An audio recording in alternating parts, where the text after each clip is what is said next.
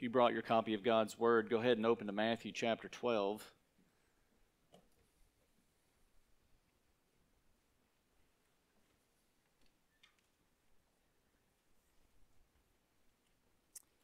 This morning we pick up where we left off last week. It was a two-part message dealing with Jesus being Lord of the Sabbath and what that means and what that looks like. And last week where we left off, we found Jesus in a situation where he and his disciples were being accused of breaking the Sabbath day regulations.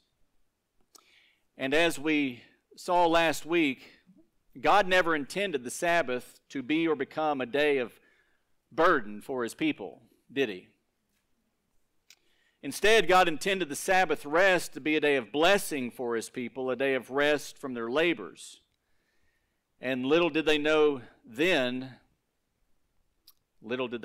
the Sabbath day of rest was to find its fulfillment in the coming of Jesus Christ, their promised Messiah, who in his coming and fulfilling of the law and the prophets literally put to rest all of the Jewish works-based system that they used to maintain favor with God, the Mosaic covenant, which was a bilateral covenant of if you do this, then this will happen, blessings or cursings, depending upon how you function. If you obey, blessings. If you disobey, then curses would follow. And these Jewish people were accustomed to working hard, both at their labors in the field and in maintaining their relationship with God. There were all sorts of ceremonial regulations that they need do. But in Jesus, we find there's rest for them and everyone from all their works. It's the gospel. In Jesus, through repentance and faith, all of those ceremonial laws were over, and a person's relationship with God was founded by faith in God's Son, Jesus, the Messiah. His work at the cross was finished, and it ushered in a glorious new covenant whereby people could rest from their works. The Jewish nation could rest from their works permanently. Mark, the apostle, in his gospel recorded this famous statement of Jesus regarding the Sabbath in Mark 2:27. You've all heard this, I'm sure. Jesus said to them, "The Sabbath was made for man, and not man for the Sabbath." The Sabbath was made for the benefit of man, to be a blessing to man. But the scribes and the Pharisees, the religious leaders, had turned the Sabbath into a day that man instead was serving the Sabbath. They viewed the day of Sabbath as a holy day, and thus man needed to serve that holy day, and thus they created all kinds of do's and don'ts that were to be and did become Sabbath law for the Jewish nation that they needed and must maintain. They turned what God intended to be the Sabbath day's rest for man and that which was good for man on its head and turned it into another religious burden. And that day of rest was to them to be a shadow of their greater rest which was yet to come and their long-promised coming Messiah. The seed of the woman from Genesis chapter 3. It would be a blessing to the entire world. And this is why today Christians do not observe a singular day of rest on Saturday. Because as we saw last week in Hebrews chapter 4, all who come to Christ in faith have thus entered into that rest. The shadow that the Sabbath day was and became, its fulfillment is found in Christ. And just go and read again. I encouraged you to read the entirety of Hebrews chapter 4 last week and spend some time musing over that chapter, and you will see very clearly that those of us who come to faith in Jesus Christ have entered into that rest. Because Christ is the fulfillment of all those ceremonial laws. He didn't come to abolish the law, as we saw in Matthew 5:17. Remember, do not think that I came to abolish the law or the prophets. I did not come to abolish, but to what? He came to fulfill those. And as the Lord of the Sabbath, he knew that the original intentions of his for the day of Sabbath were to be a blessing to man and not man serving the Sabbath. Again, the Pharisees, these religious leaders, had found a way to turn it on its head. Modern-day Pharisaism today is a form of legalism of sorts. By the way, if we think that we're safe from maybe falling prey to the same things that these Pharisees did, think again. We as human beings are very prone to turning anything into some kind of ritualistic mandate, not only for ourselves, but then we impose them on others, and it becomes a spiritual burden and abuse, as was all these Sabbath day regulations that they had inflicted upon the nation of Israel. We see from the Apostle Paul in Romans chapter 14 the idea of the observance of special days. And if there was ever a place where the Holy Spirit could have, by inspiration, moved the Apostle Paul in any of his 13 epistles to say something favorable about Christians' need to make observance of Sabbath, as was in keeping with the Jewish law, this would have been the place that he could have and probably would have done it, because it only makes sense in this passage here if Paul has the observance of Sabbath in mind. Notice what he says here in Romans 14. One person regards one day above another. Well, the Jewish people obviously regarded one day above others. There was a day, a holy day, a Sabbath day. Another regards every day alike. Each person must be fully convinced in his own mind. He who observes the day observes it for the Lord. So a very simple, straightforward application for what Paul is saying here with regard to days is just, in essence, live each and every day for the Lord.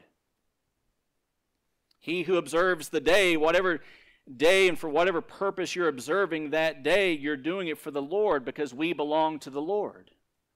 The Lord Jesus is the inaugurator of a new covenant. He's the fulfillment of all the law and prophets. We have our position and we live in Him. Our access to God the Father is through Him. It's not on tablets of stone. It's because He's put that beautiful truth within our hearts by the Holy Spirit. He's given us new hearts, new desires, new passions. Again, had God intended for the church to observe a Sabbath day rest, this would have been a place, most assuredly, the Apostle Paul could have dropped that there. Now, with this in mind, in our passage that we're looking at this morning in Matthew, we've got to remember Jesus and His disciples are still living under the old covenant. The inauguration of that new covenant was established at the cross of Calvary, at the blood of Christ, when He gave His life there at the cross of Calvary. So all of those ceremonial aspects of the old covenant law were still applicable for Jesus and His disciples, which lets us know that the Sabbath day of rest, as prescribed by God through Moses, was still in effect when Jesus and His disciples, as they were passing through that grain field, and they were gathering grain and rubbing it in their hands and consuming that, is the context of which we found ourselves in last week. We see that Jesus is going to specifically use that as an opportunity of correction, an opportunity to admonish the Pharisees for their misuse and ultimate abuse that they afflicted on so many people by forcing them into following the traditions of men with regard to Sabbath observance, rather than what God had originally intended, what Jesus had originally intended, being that He was there at the creation of the world. Which needs to be a good reminder to us by a means of personal application. We need to be careful not to be pharisaical, not to allow our personal convictions to become theological absolutes. I could probably do a laundry list of things that we could skip that rock across that water of things that we might struggle with in life. And at this juncture, I'm opting not to, because that rock might skim off somebody's shin this morning and inflict some pain. And that's not my goal. I want to keep our ears open to what the Spirit is saying in His Word and not close them because of personal animus about the way we love our personal convictions, and perhaps have turned some of them into theological treatise that not only we need to live by, but so must everyone else. Because after all, we got to do it God's way. So, we will. I'll just kind of leave a little pause there for the Holy Spirit to maybe make some application for us, but we need to be aware of this. Remember, the Talmud that we talked about last week was a very large collection of writings from the religious leaders in the Jewish community. And in my understanding of it, it's in essence a collection of personal convictions on how they understood and how they made application of God's Word to life. And as the religious leaders, they then made those in traditions of man, and they made an entire nation of men follow them, and they were thus led away from the truth of God's Word. So much so that when Jesus, their Messiah, came, they didn't even recognize Him. Didn't even recognize Him. We just scratched the surface last week. I shared some of that Talmudic traditions with you. But remember, they were so crafty. As I mentioned last, they created 24 chapters. There's 24 chapters in the Talmud of Sabbath day rest regulations, Sabbath day laws that they're to follow. How do you even remember 24 chapters worth of regulations, right? I guess maybe they had a pocket Sabbath handbook. Is this allowable today? Let me pull it out. Let me see. Chapter 18. No, I can't do that. I got to serve the Sabbath. Man was made for Sabbath, not the Sabbath for man. It truly was a form of spiritual abuse in the life of the children of God. And Jesus, think about this, in just one verse. In one verse, verse 7, Jesus is able to make God's intentions for Sabbath rest exceptions to Sabbath day rest. Listen, on the seventh day God rested. You need to rest from your labors on the seventh day. It's a very simple, straightforward understanding. God labored for 6 days. You rest on the seventh day. You labor for 6 days. You rest on the seventh day. They should have just kind of kept the application simple and basic. Instead, they created 24 chapters worth of it. In one verse, Jesus is able to answer the question, when is it okay to actually perform work on the Sabbath? They had 24 chapters worth of things. In one verse, Jesus makes clear God's intentions for when it's okay to actually perform work on the Sabbath and what those requirements of exception were. Notice this in verse 7, chapter 12, verse 7. And he does this by quoting Hosea 6:6. But if you had known what this means, I desire compassion and not sacrifice, you would not have condemned the innocent. In one verse, Jesus lets them know that the exception to Sabbath day work was the expression of compassion for fellow men and animals as well. We're going to see that here in just a bit. It's the right application of compassion. Do I need to work on the Sabbath or not? Is there a need for compassion in this situation? Is this person sick and in need of care? Remember what they said? They said if someone was sick, became sick on the Sabbath, you could render aid, but just enough aid to keep them alive. If you rendered any more aid beyond keeping them alive, it's work forbidden. Just keep them alive. But then on the next day, then you can render more important aid to try to help make them better. I mean, this is how sad these regulations had become. Listen to Charles Spurgeon on this verse here. He said, Jesus would rather that the disciples should spend a few minutes in plucking ears of corn for their hunger than suffer faintness in order to preserve the sanctity of the day. Having thus the permit of the Lord himself, those who allowed the merciful act of removing hunger were guiltless and ought not to be condemned. Indeed, they would not have been condemned had their critics been better instructed. Works of mercy are lawful on the Sabbath. And in one verse, Jesus summarizes that very succinctly, quoting Hosea 6:6. Isn't that great? So simple. We try to sometimes make God's word so complicated and difficult to understand, when oftentimes it's very simple indeed. Now, in our passage, Jesus is going to demonstrate this principle of compassion on the Sabbath, and in doing so, he's going to cause the heads of the Pharisees to explode. You ready? Look at verse 9. Departing from there, he went into their synagogue. So now we have Jesus on the Sabbath in a local Jewish synagogue, and as we'll see, for the express purpose of illustrating, Jesus is to illustrate how to show compassion and how that works on the Sabbath. Look at verse 10.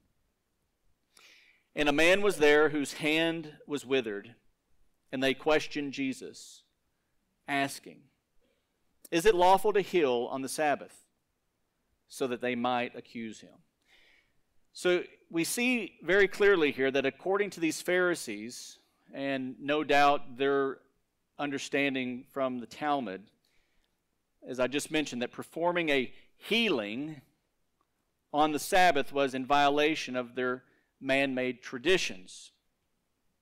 Healing was something that, as we've been looking at through the Gospel of Matthew, how many hundreds, thousands of people has Jesus already healed?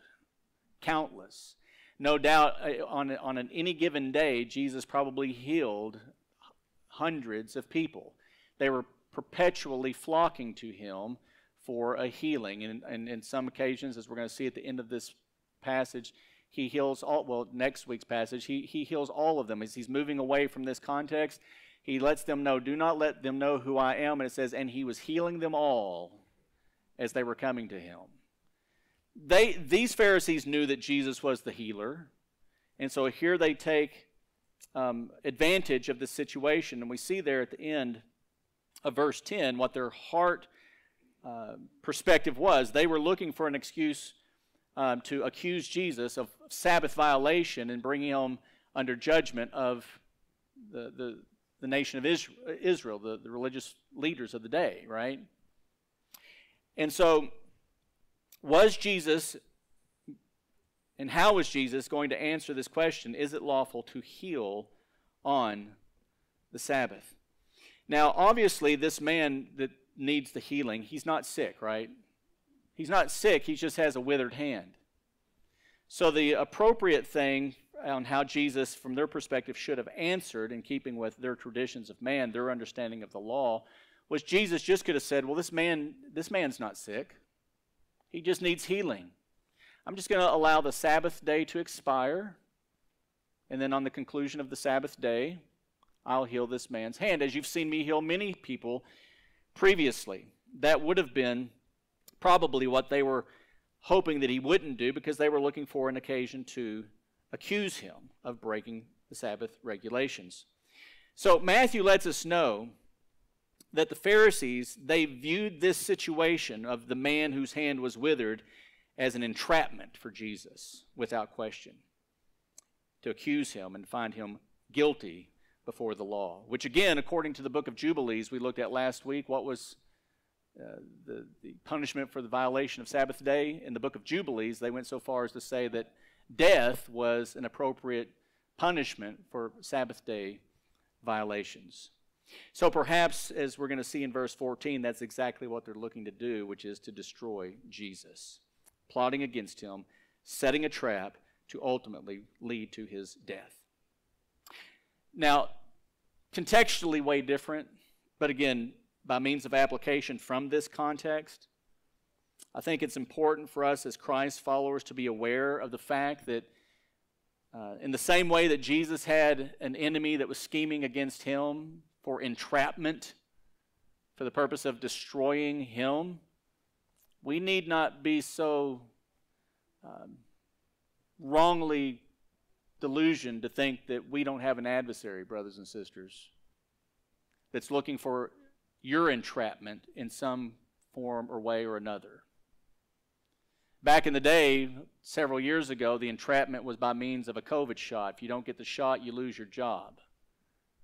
I don't know what it's going to be today or tomorrow, but our world is progressively moving in a way where the ferreting out of believers is becoming a very real thing. I don't know if you're paying attention or not, but you need to be paying attention. Just make general observation of the mainstream media's headlines, and you will oftentimes see, maybe not blatantly, but you will see implicitly, that they're looking to ferret out concepts of truth, and there's nobody that's carrying around the concepts of truth that they hate more than us, the church. So in the same way that these Pharisees, again, contextually significantly different, but in the same way that they were looking for an entrapment for Jesus in order to destroy him, the culture in which you're living in would love to do nothing more than entrap you, destroy your reputation, destroy your ability to be a witness for Christ. So be on the alert. Be aware of your surroundings. Amen? Your true adversary wants to steal, kill, and destroy everything. Stay sober-minded. Stay alert. Notice how Jesus responds and how he answers the question, is it lawful to heal on the Sabbath? Look at 11. Then he said to them, what man is there among you who has a sheep, and if it falls into a pit on the Sabbath, will he not take hold of it and lift it out?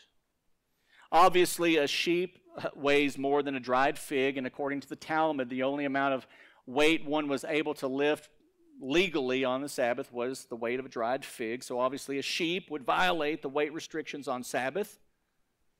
Unless, of course, there was an exception that had been made to that regulation for the express purpose of rescuing animals' lives that were in danger. Now, I don't know about you, but that sounds like something that we would do and are perhaps trying to do even in our culture today. If you were to harm an animal, they may throw you in prison for quite some time, but if you kill an innocent life in the womb, no big deal. Be aware. Nothing new under the sun. And here we see these Sadducees are going to actually have more concern, more compassion, more care for a sheep that would fall into a pit than that of their fellow man. William Hendrickson in his commentary said, it's safe to infer perhaps that the question asked by Jesus at the moment indicates to us that there was a particular legislation permitting this. You following his logic there? That there must have been somewhere in the Talmud regulations some kind of particular legislation that would allow this, that of saving an animal that falls into a pit on a Sabbath day. However, we've yet to discover that exact regulation yet.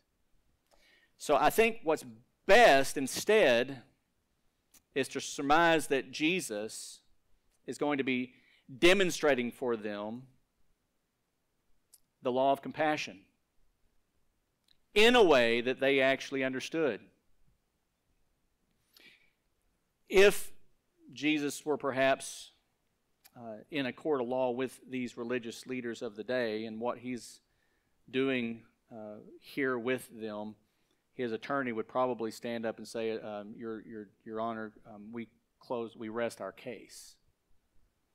Because Jesus is making it clear that, and he knew that every single one of those Pharisees and every single Jewish man would go out of their way. They would find a way to save a sheep that had fallen into a pit on a day of Sabbath. Come what may, they would have found a way to rescue their sheep from a pit. But yet here they are trying to entrap Jesus by making a man better on the Sabbath day. And so in their silence, it's going to seem that Jesus, in essence, gets the answer to the question. And what does this show? It shows that these Pharisees actually understood the principle of compassion, which, what man is there among you who has a sheep, and if it falls into a pit on the Sabbath, will he not take hold of it and lift it out? Jesus is demonstrating through this statement to them that they rightly understood the heart of compassion that God had with regard to the day of Sabbath. That it's right to do good on the day of Sabbath. How much labor can I do on the day of Sabbath? It's dependent on how much mercy is needed in the moment. And so if the sheep falls into the pit, there's not a man here who wouldn't go and rescue the sheep from the pit, because that's the compassionate and a good thing to do. Jesus knew all the Pharisees understood that, and so he's basically rubbing on them in kind of a unique way. See, you actually do understand what God intended by the use of a day of Sabbath rest and its regulations and the exception to that law. Rest from your labors. You've labored for 6 days. Take a day of rest. If something becomes a thing on the Sabbath, when can I work? Compassion will dictate. The circumstances will dictate. If a person falls sick, you would render aid to them, not just to barely keep them alive, but you should render aid to them to try to make them better. If your sheep falls into a pit, which one of you wouldn't go and rescue your sheep? You see where he's going with this?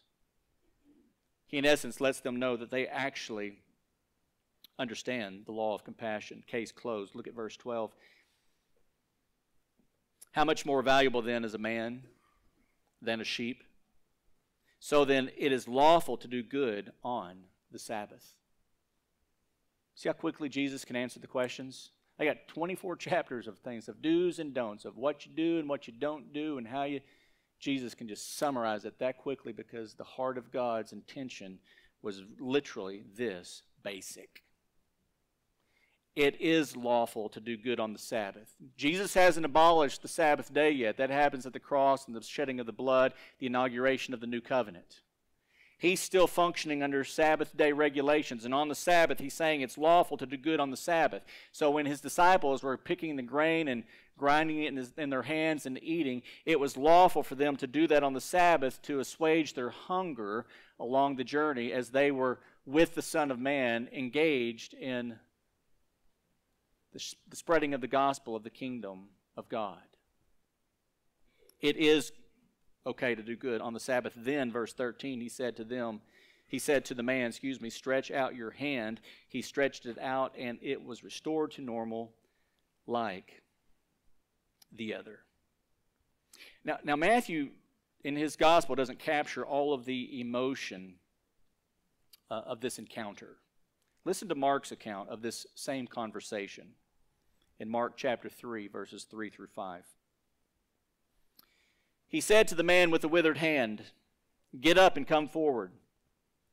And he said to them, "Is it lawful to do good or to do harm on the Sabbath, to save a life or to kill?"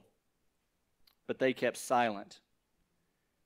After looking around at them with anger, see, Mark's kind of capturing some of the righteous indignation that Jesus is feeling over the issue of the abuse of the Sabbath regulations that they've inflicted on the nation of Israel for decades, yea, centuries. Grieved at their hardness of heart, he said to the man, "Stretch out your hand." And he stretched it out, and his hand was restored. Again, Mark captures for us the significant level of divine righteous indignation that was pulsing through Jesus' veins over the abject abuse of Sabbath day rest. A complete lack of compassion that the Pharisees had for the very people whom they claimed to serve. These religious leaders had more compassion and care for an animal than they did for their fellow man, who, like them, were made in the very image of God. Now, in reality, they should have had compassion for both. Amen? They should have had compassion for both. But when Jesus asked them if it was lawful on the Sabbath to save a life or to kill, did you see how they responded? Into verse 4.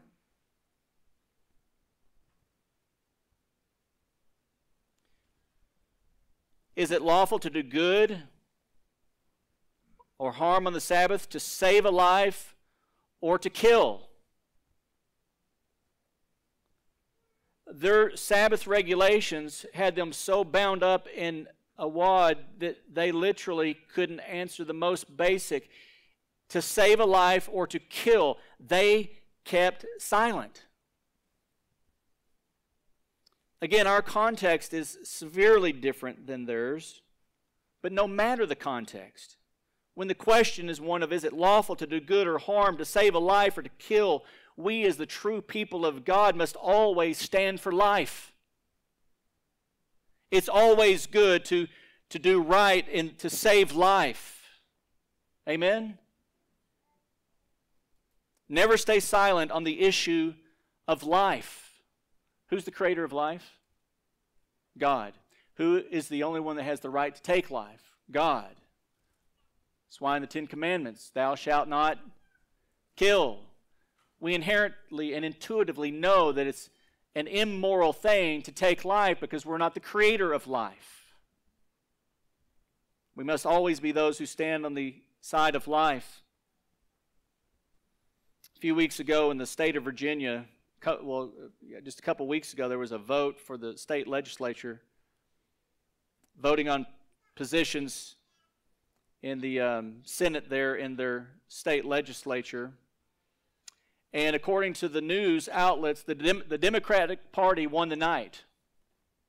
I don't know if you guys saw that or not. They've got a Republican governor there, but he was kind of assuming, because he was such a popular governor and he won that his election, that he was going to be able to bring in a Republican legislature in the state of Virginia as well.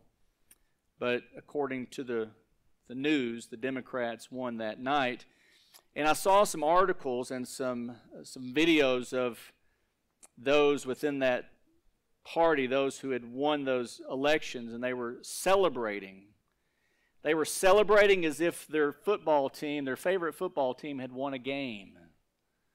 And I can still remember one of these images, and it was just, it literally made me sick to my stomach.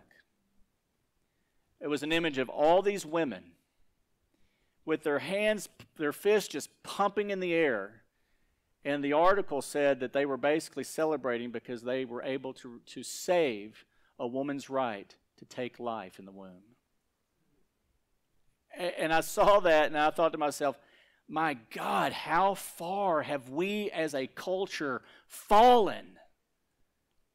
God made a woman in His image and likeness with inherent worth and value, and He placed within her a capacity, a beautiful capacity, to carry life that was made in the image of God. And we live in a culture today that will celebrate the right to kill life in the womb. It's staggering. I told you they're looking for ways to entrap you Christians, didn't I? It's coming. Don't have your proverbial head in the sand.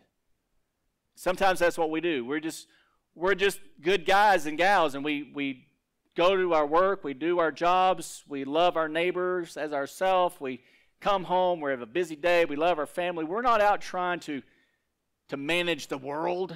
We just want to love our family and our neighbors. There's a system at play out there, and who's the head of the world system? Satan.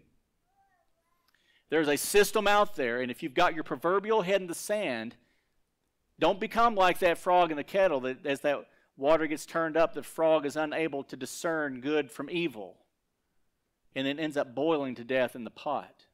Don't be the Christian that gets boiled to death in the pot, because there's death in the pot. There's death in the cultural pot that we're living in today. Don't get boiled in that cultural pot. You had better more than ever make certain that you know what the Word of God says. Jesus said, when you make disciples, teach them to observe all I've commanded you. We need as Christians to understand what Jesus has taught us so that we can live in a manner that's worthy of the gospel of Jesus Christ. not some cultural assimilation of it. And we're about to see that here in just a second. Let me show you how that works as well. Remember, God alone is the only rightful taker of life. Notice verse 14. Notice this. But the Pharisees went out and conspired against him as to how they might destroy him. Again, Matthew makes clear that their intentions at this time are to destroy, i.e. kill Jesus. But again, listen to Mark. Mark adds some details that Matthew leaves out that accurately shows and accentuates just how desperate that they are in doing this. Look at Mark chapter 3, verse 6. The Pharisees went out and immediately began conspiring with the Herodians against him as to how they might destroy him. Did you see that nuance? The Herodians were the irreligious and worldly political leaders who supported Herod. The Herodians were the antithesis of the Pharisees in almost every way. You've heard of the enemy of my enemies, my friend? Here you've got I'm going to use it loosely, don't misunderstand me here. Here you've got the church, the nation of Israel, and it's not the same. I'm just using this as an analogy. Here you got the church colluding with the state in order to entrap true Christianity, Jesus. Is there anything new under the sun? Could we be making this up? What are we seeing today?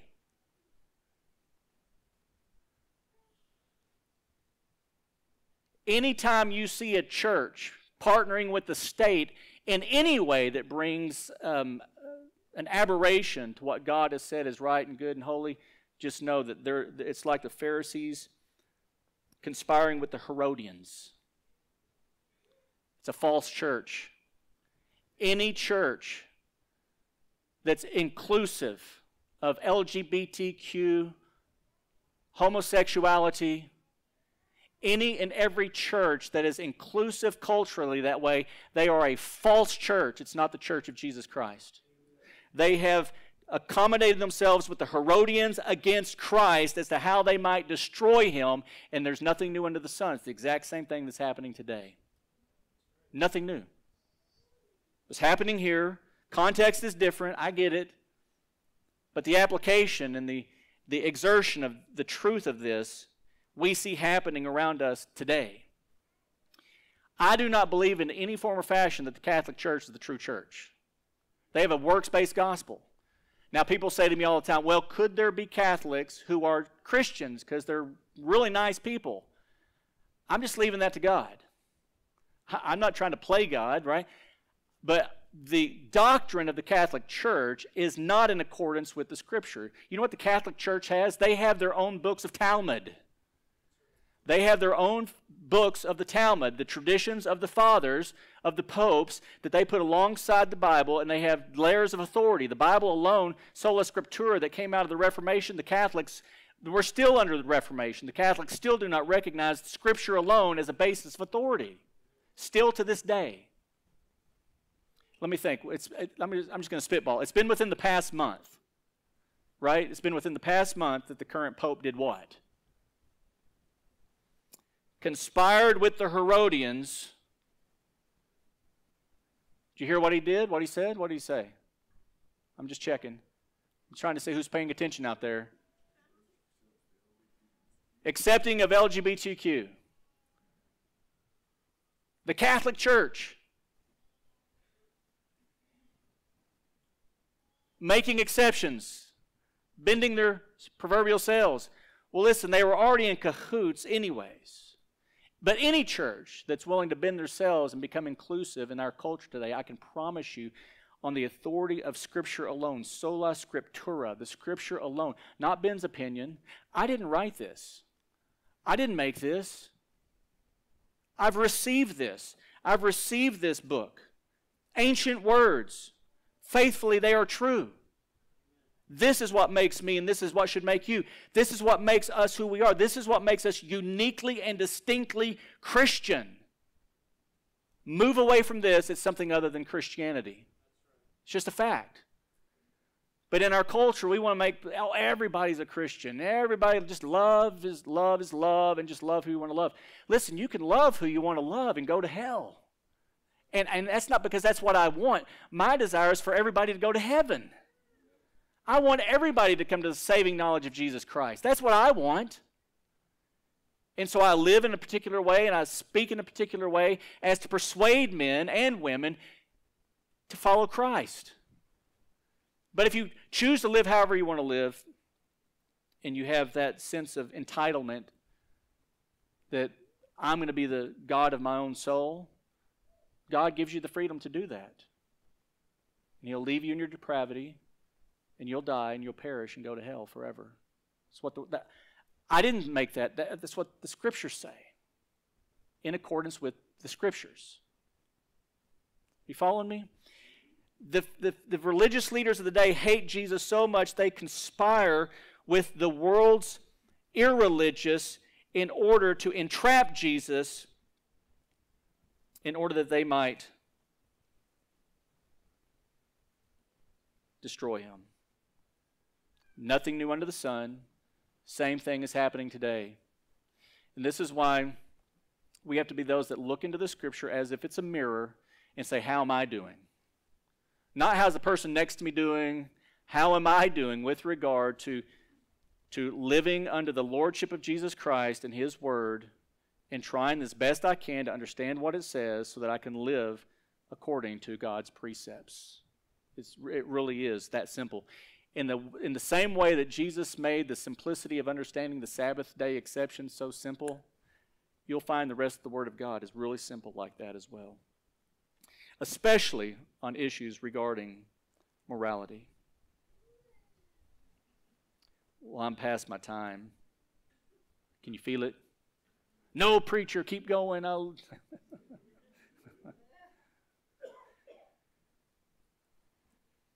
Listen, legalism has always been the enemy of grace. And by no means was the Old Testament a form of legalism at all. The traditions of men that they created were their forms of legalism. The Old Testament was an arrangement between God and the nation of Israel. The Mosaic covenant, again, was an if-then arrangement. Obey blessings, disobey cursing. The Old Testament was a means of guiding the nation of Israel towards the coming of the Son of Man, their Messiah. So it's appropriate to see and to understand all of those laws, all those ceremonial laws that they were required to follow for blessing as laws of God, to be a means of grace to lead them to understand their need for Jesus. Paul, as a matter of fact, said in Galatians 3:4, the law has become our tutor to lead us to Christ, so that we may be justified by faith. Jesus, in the life of these Pharisees, in putting down the traditions of men, steps in a very big way, doesn't He? And He does so in such a way that He calls them to the quick, and He exposes to their own hearts that you actually do understand what I desire, which is compassion and not sacrifice. You've just been misapplying that all these years. You'll do for the animal what you won't do for your fellow man. Shame on you. And so they hated Him all the more, conspired with the Herodians as how they might kill Him. Well, Jesus is indeed the Lord of the Sabbath. Amen. Each and every day is our Sabbath day rest if we're in Him and we have ceased from our labors of trying to please God. Jesus pleased God perfectly. And when you're in Him, He sees Christ's blood as a covering for you. And He sees you as a lawkeeper too. So we live for Christ.